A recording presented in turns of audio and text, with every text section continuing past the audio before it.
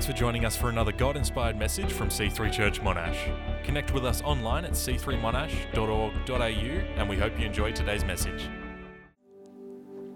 So we're in the book of Ephesians, going through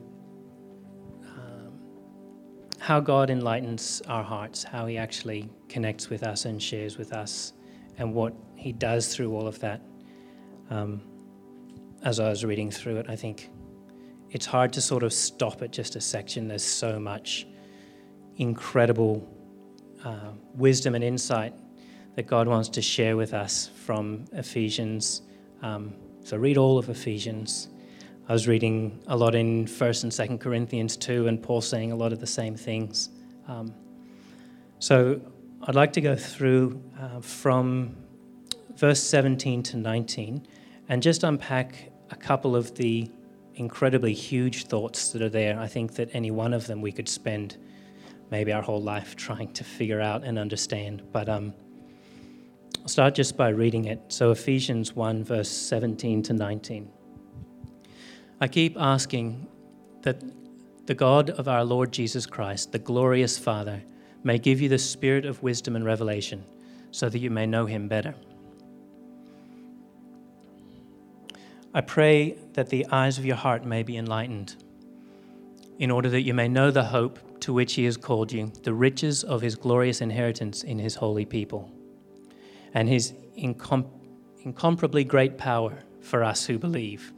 That power is the same as the mighty strength. So, at the beginning, Paul's praying, obviously for the church at Ephesus, and he says, I pray that the spirit of wisdom and revelation, so that we may know him better. So we know that it's the Spirit that gives us wisdom. There's so much that we won't understand. In 1 Corinthians 2, again, Paul writing, he says, what we've received is not the spirit of the world, but the Spirit who is from God, so that we may understand what God has freely given us. This is what we speak, not in words taught by human wisdom, but words taught by the Spirit, explaining spiritual realities with Spirit-taught words. The person without the Spirit does not accept the things that come from the Spirit of God, but considers them foolishness and cannot understand them, because they are discerned only through the Spirit. So we know that we cannot understand what God wants us to understand. We can't understand spiritual things unless the Spirit of wisdom and revelation reveals them to us. And Paul says, and I can't remember, it's probably in 1 Corinthians as well, where he says that it's foolishness to the wise. So as wise as we are, as much as we start to understand, as much as we know, spiritual things don't make any sense unless the eyes of our hearts are opened so that we can actually see spiritual things. The Bible says that the spiritual things are discerned by spiritual people. I was grateful last week, thanks Brody, that Pastor Steve quoted Charles Spurgeon. He can be hard to read. The English is a little older and his thoughts are big and forceful.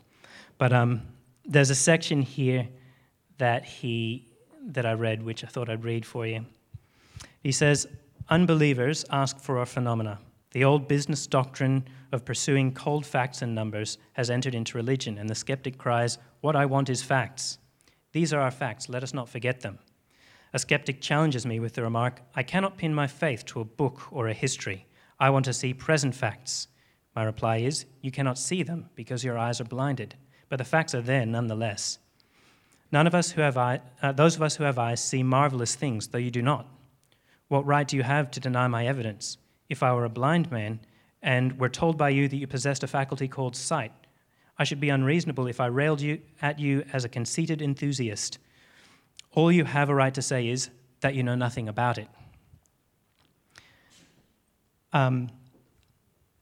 This section, I think, is, although I don't think I could speak to any of my friends in that sort of manner, the way that Spurgeon is explaining it, he says, if I'm blind and you tell me that you can see, I can't stand here and make fun of you and say, that's ridiculous, there's no such thing.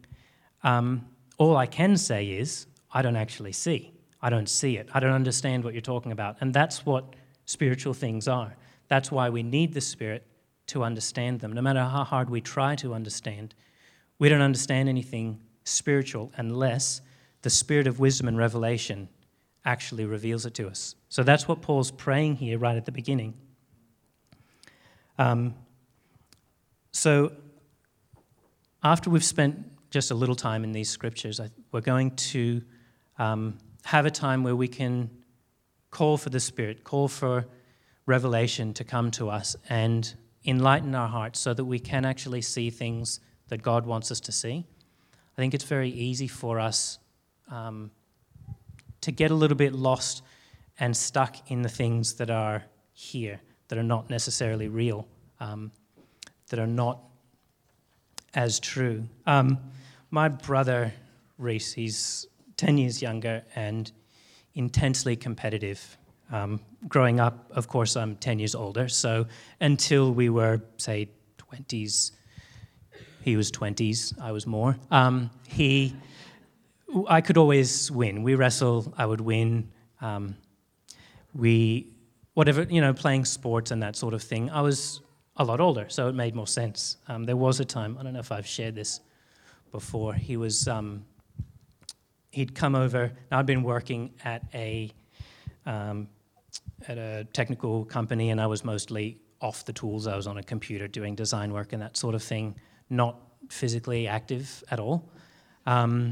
Been married a couple of years, and he had been working on the farm growing up. He's also about that big. He'd been building fences with Dad, digging ditches, and riding motorbikes, and he was fit and he was strong, splitting wood, that sort of thing. So he took my phone from me. And I was like, well, I'm 10 years older. He's my little brother. I will take him down and I'll take my phone from him with force. But I couldn't. He took it and goes, come on, get it, shorty. So, I take him to the ground where I can reach it, and I grab it, and he's very strong, carrying wood and stuff out on the farm versus typing on a computer. Very strong. And so I wrestled with him for maybe 10, 15 minutes, which is exhausting, certain that I was about to get the upper hand, but never could. Couldn't hold him down, anything. That was the last time that we ever wrestled. But so in that intensely competitive spirit, he'll often say to me, so when we maybe disagree about something, and I prove to him that he is incorrect and that I am in fact right, he goes, well, I wasn't wrong, you were just more right than I was. I was actually looking at, I forget where I heard this analogy, but if you look at, say, this lectern, for example, and forgive me, Dr. Sarah Croft, if I get this wrong, the atoms make up this, right? And I tell you that it's solid. An atom is protons, neutrons with electrons spinning around, and in the middle is empty space. So if I tell you that this is solid, and you tell me that this is empty space, you're about 99.99999% more right than I am. There's more empty space here than solid. But it's a matter of our perspective. And as we see things with a correct perspective, we realize maybe we saw it this way, but if we can see it with the eyes of our heart, if we can be enlightened in the way that the Spirit wants to reveal to us, we'll be far more right than if we see it this way. So the second major thought in this section is that the eyes of our hearts will be enlightened so that we know the hope that He's called us to. We had Connect Group last Thursday and had the advantage of going, let's look at how we all study our Bible. And I was like, well, here's a good section that I'm currently studying. And Will Wood, who goes through and reads in original Greek and Hebrew and translated from Latin, loves to have a look at what words they actually use in each section. And he said that this section is probably like the eyes of our heart, the word heart. We don't have as many words in English as they do in some of these older languages. So we use heart sometimes when maybe we could better translate this, the eyes of our understanding, or the eyes of our imagination, or the eyes of our judgment. So this is our heart where we actually really, really know things, where things are far more solid and mean a whole lot more. Bill Johnson says that your heart will often understand something long before your head does. And you'll hear something read, or you hear a song that just touches you, or a poem, or you read something in a book, and you go, wow, there's so much truth in that. I don't know exactly what it means, but I know that there's so much in it. And I think that that's why he's asking for the eyes of our heart to be enlightened. You probably heard phrases like, you believe it in your heart of hearts, or taking something to heart, or getting to the heart of the matter, knowing something by heart. These are how we really, really, truly understand things. And that's what Paul's praying for us here. So it's here in our hearts that God wants us to know. It says in Romans 5:5, a hope that doesn't disappoint. He wants us to understand this hope. And a good picture of hope is if you imagine the kids get up Christmas morning, right? And they're not allowed out of bed, not allowed into the living room until, say, 7 o'clock. And they're sitting here at the end of the hallway, waiting. They've seen mum and dad out, they've seen presents under the tree, right? And they know mum and dad were up late and that there's more things under the tree that they haven't seen, and they know for sure these presents are for them, right? They just have to sit there and wait until 7 o'clock, at which point they will run down the hallway and open these presents. That's a confident expectation of future good. That's what he's talking about when he says, knowing the hope. Our hope isn't, boy, I really hope this happens. The kids aren't sitting there going, oh, I hope there's maybe a present for me. No, they know, confidently expect, because they know their father. They know their parents. They know the good that they have there stored up for them. And hope comes to us when the eyes of our hearts are enlightened. It's discerned by our spiritual sight, which lets us see the things with God's perspective. So maybe there's areas in your life where you actually feel hopeless. I've heard it said that any area in your life that doesn't have hope is under the influence of a lie.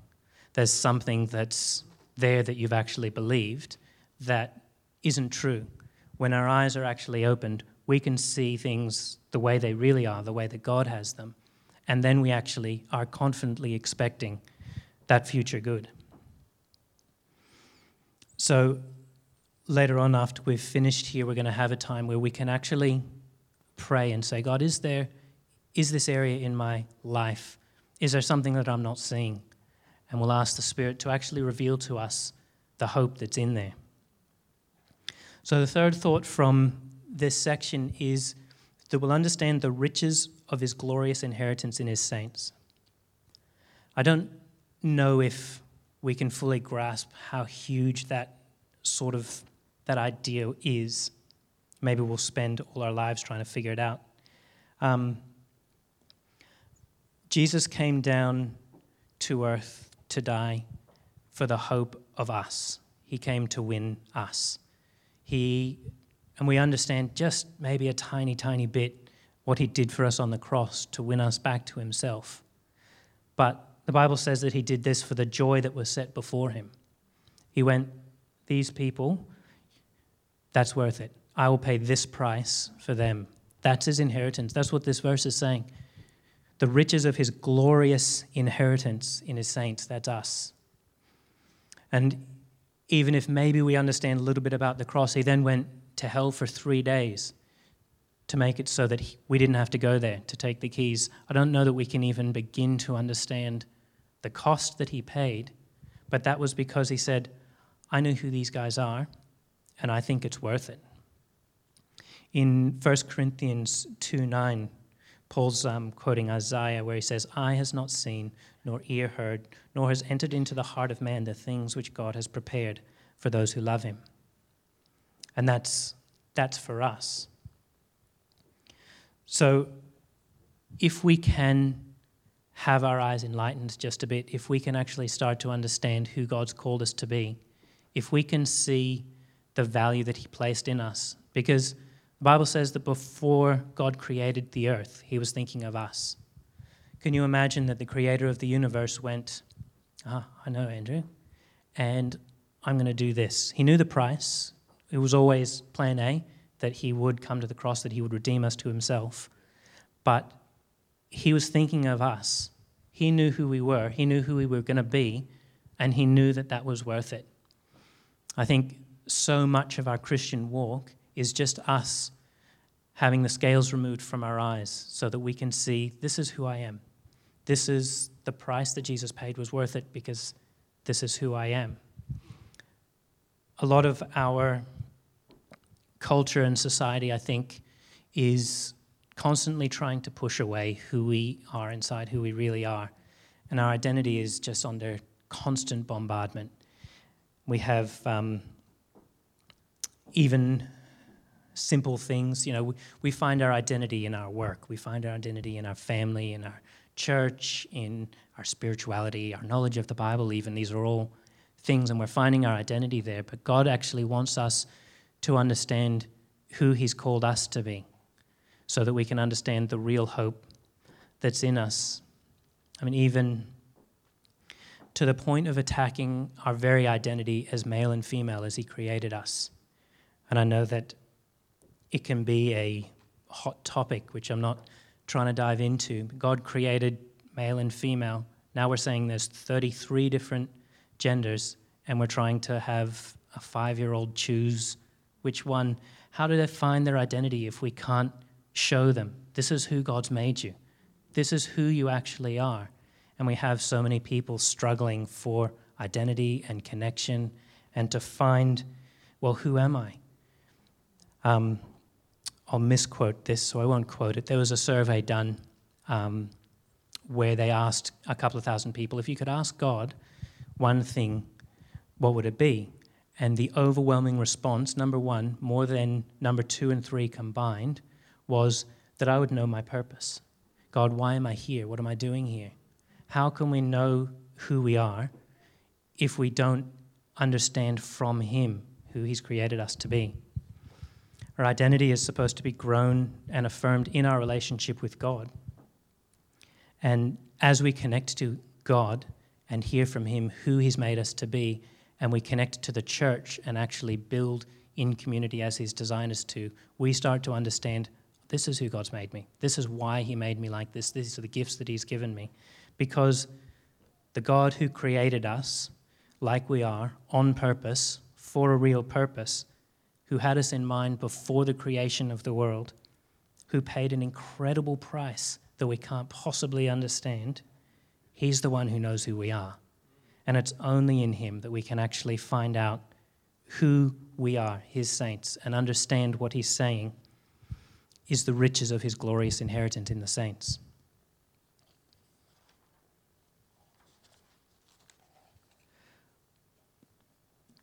One more thought that sort of finishes up the last part of this section is his incomparably great power for those of us who believe. Once we actually understand who we are, who we really are, who he's made us to be, and what he's done for us, then we begin to step into the power that he's given us. There was, when Christy and I were first dating, actually we were engaged at this point, we were sitting on the couch together and talking about, our future, and be nice not to, It's difficult when you're engaged because you've chosen to be married, but you're not there yet. And so there's struggles as well as physical, and we were talking about it, trying to keep the light on this subject. And I had, when I was a teenager, struggled a little bit with pornography, and I was honest about that and said, look, there had been these things that I've worked through and gained some victory in, and which was okay, and there was some understanding, and there wasn't any real disagreement. But as we're sitting there talking, it was as if Christy was fading away. Like, she's literally lying in my lap. We'd been watching a movie, and I'm looking at her going, I don't know if you've ever seen sort of a scary movie, but I was almost expecting her face to melt away and be something completely different. It was really, really strange, and I've never sort of had an experience like that, but so disconnected and removed. And I asked her, what's going on? And she's like, I don't know, just some thoughts in my head. I know they're not true, but just stuff coming in, and the devil's saying these things about how this is going to affect us and threatening her value and worth. And so we're like, well, that's not acceptable. So we prayed, and we know the power of prayer. We know the power of what God's given us, and so we turned to prayer. And we prayed the words that we knew to pray and things that made sense and came against what was going on there, and nothing shifted. Nothing sort of changed. But as we went, I don't know what else to pray, but I need the Spirit in me to pray. And we started praying. We were speaking in tongues and praying and praying with no understanding of really what was going on, not really understanding the spiritual battle, because we're here in the physical. And as much as we are enlightened as spiritual, connected to God, we still didn't see the battle, but we knew that we had the power over it because we knew that we were children of God. And as we prayed, it broke just like that, praying and praying and praying, and then suddenly back. And it was an incredible testimony to both of us, an experience that we'll never forget, I think, of He is so much more powerful. When Caleb and Joshua went and spied the land with the other 10 spies, they came back, and there was all of these words that were being said around the camp. Oh no, we're like grasshoppers. It was a great place, exactly what God said, except that there's all of these problems with us. We can't go in and take it because we're too small to beat these people. In Numbers 13:10, it said, Then Caleb silenced the people before Moses and said, We should go up and take possession of the land, for we can certainly do it. The voices that were telling them, you're actually still slaves. Your mindset is, you cannot be here, you're here, was still so pervasive that they couldn't hear it. And it's not until we silence the voices that are coming against, that are filling up all of the space that God wants to fill, can we actually bring in the truth and the light. And it said that He silenced the people first, and then He said, no, we can definitely go in and do it. Now we know that the people didn't respond well to that, and they ended up traveling in the desert for 40 years, because 40 days to get from Egypt to Canaan, but another 40 years to get Egypt out of the minds and the hearts and the identity of the children of Israel, because they didn't understand that they could go up and do it. They didn't know who God had made them. They didn't understand the power that God had already put in them, because in their minds they were still stuck here. They were still believing the lie. They had no hope that they could actually go in and take this. And so the same sort of statements can come against us, I think, often. We come and things come and tell us, you can be effective with a small group, but you can't possibly run a group of 20. You can't minister here. You can't do these things. These voices come in and they tell us, this is who you are, so don't try and, you're good at reading. You can understand things well, and that's all well and good, but, you can't teach, so don't. And these things come against us and make us ineffective because we're not operating in the power of what He wants to do in us, because we don't understand who He's called us to be. So we're going to spend a few minutes here, and we're going to pray that the Holy Spirit will come to us and open up our eyes to who He's called us to be. The Spirit gives us wisdom and revelation so that we can know God better. And as we know Him better, the eyes of our hearts are enlightened, and we begin to know who we really are in Christ. We begin to know the hope of our calling, and we begin to be confident in the power and authority that He's actually given us. If we go and look elsewhere, we look somewhere else for enlightenment or understanding or identity and stuff, we'll spend our entire lives chasing around, seeking purpose and meaning and identity. And we see a lot in science. They're constantly looking for, why are we here? What are we doing here? Where do we come from? We have these answers. And God wants to open up our eyes so that we can actually see and not just move into something that he wants us to do. It's not a mission. It's not a quick calling. It's not just a small something. This is our purpose. This is why we're here. This is our vocation.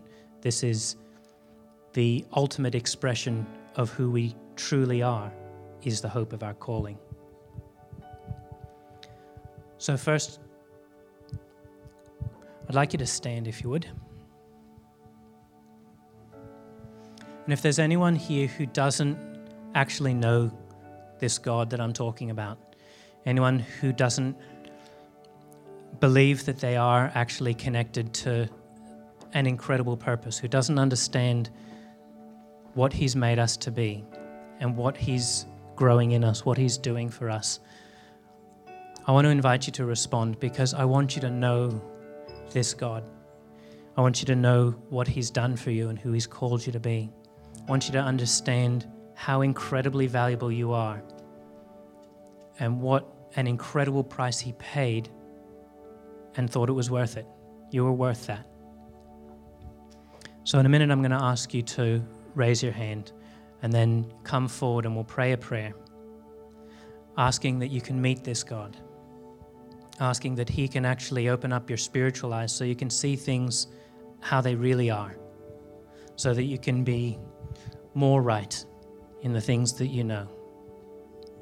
So on the count of 3, I'll ask you to lift your hands. 1, 2, 3. Is there anyone here who doesn't know him, who wants to meet him?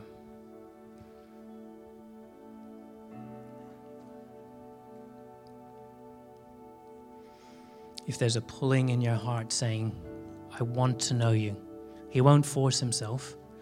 He won't force his way into your life, but he's saying, I'm right here, literally at the door, knocking and saying, let me show you who you are. Let me come into your life and make you whole. Let me give you the purpose that you're always seeking. If there's anyone here, I'd ask you just raise your hand and let me introduce you to him.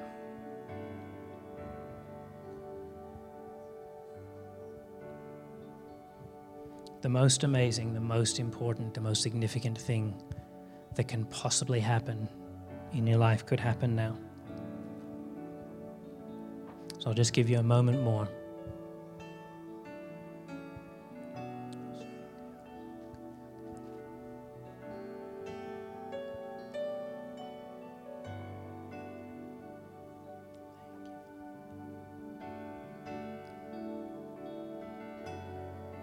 So we're also going to spend a few minutes here in prayer. And if you did feel that God was pulling on your heart saying, open up and come to know me, just come and meet us at the end of the service, because it would be our absolute privilege to introduce you to him.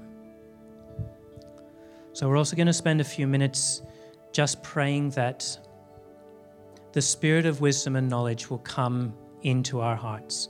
We've spent the last month talking through what this actually means and starting to understand maybe some of what Paul's talking about when he talks about the eyes of our hearts being enlightened.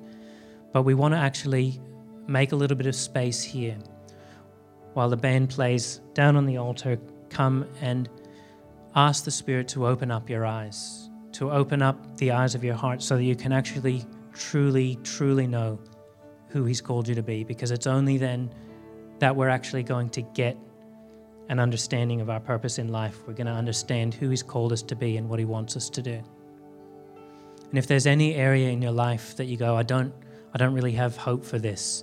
You know, I've got families going well in church maybe, but my finances, I'm never going to get on top of that. We know that is the influence of a lie, because God wants to do good things in the area of your finances. He wants to do good things in your marriage. He wants to do good things in your family and in your job. And we know. And so that we can understand the way that a child understands presents on Christmas Day, saying, this is my confident expectation of the future good that God has for us. So as the band plays, I ask that just come forward. Anything that's under the influence of a lie, anything that you don't have hope in, and we'll pray that God will come and meet you and open up your eyes. Lord, we thank you that you are so madly in love with us.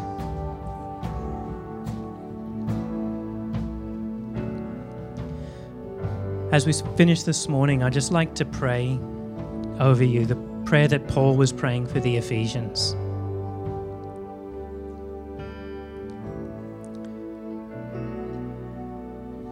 Lord, for everybody here today, Father, I pray that you'll give them the spirit of wisdom and revelation so that they may know you better.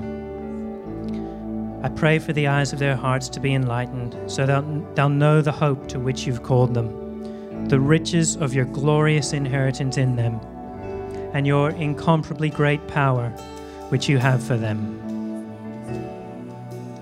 Amen.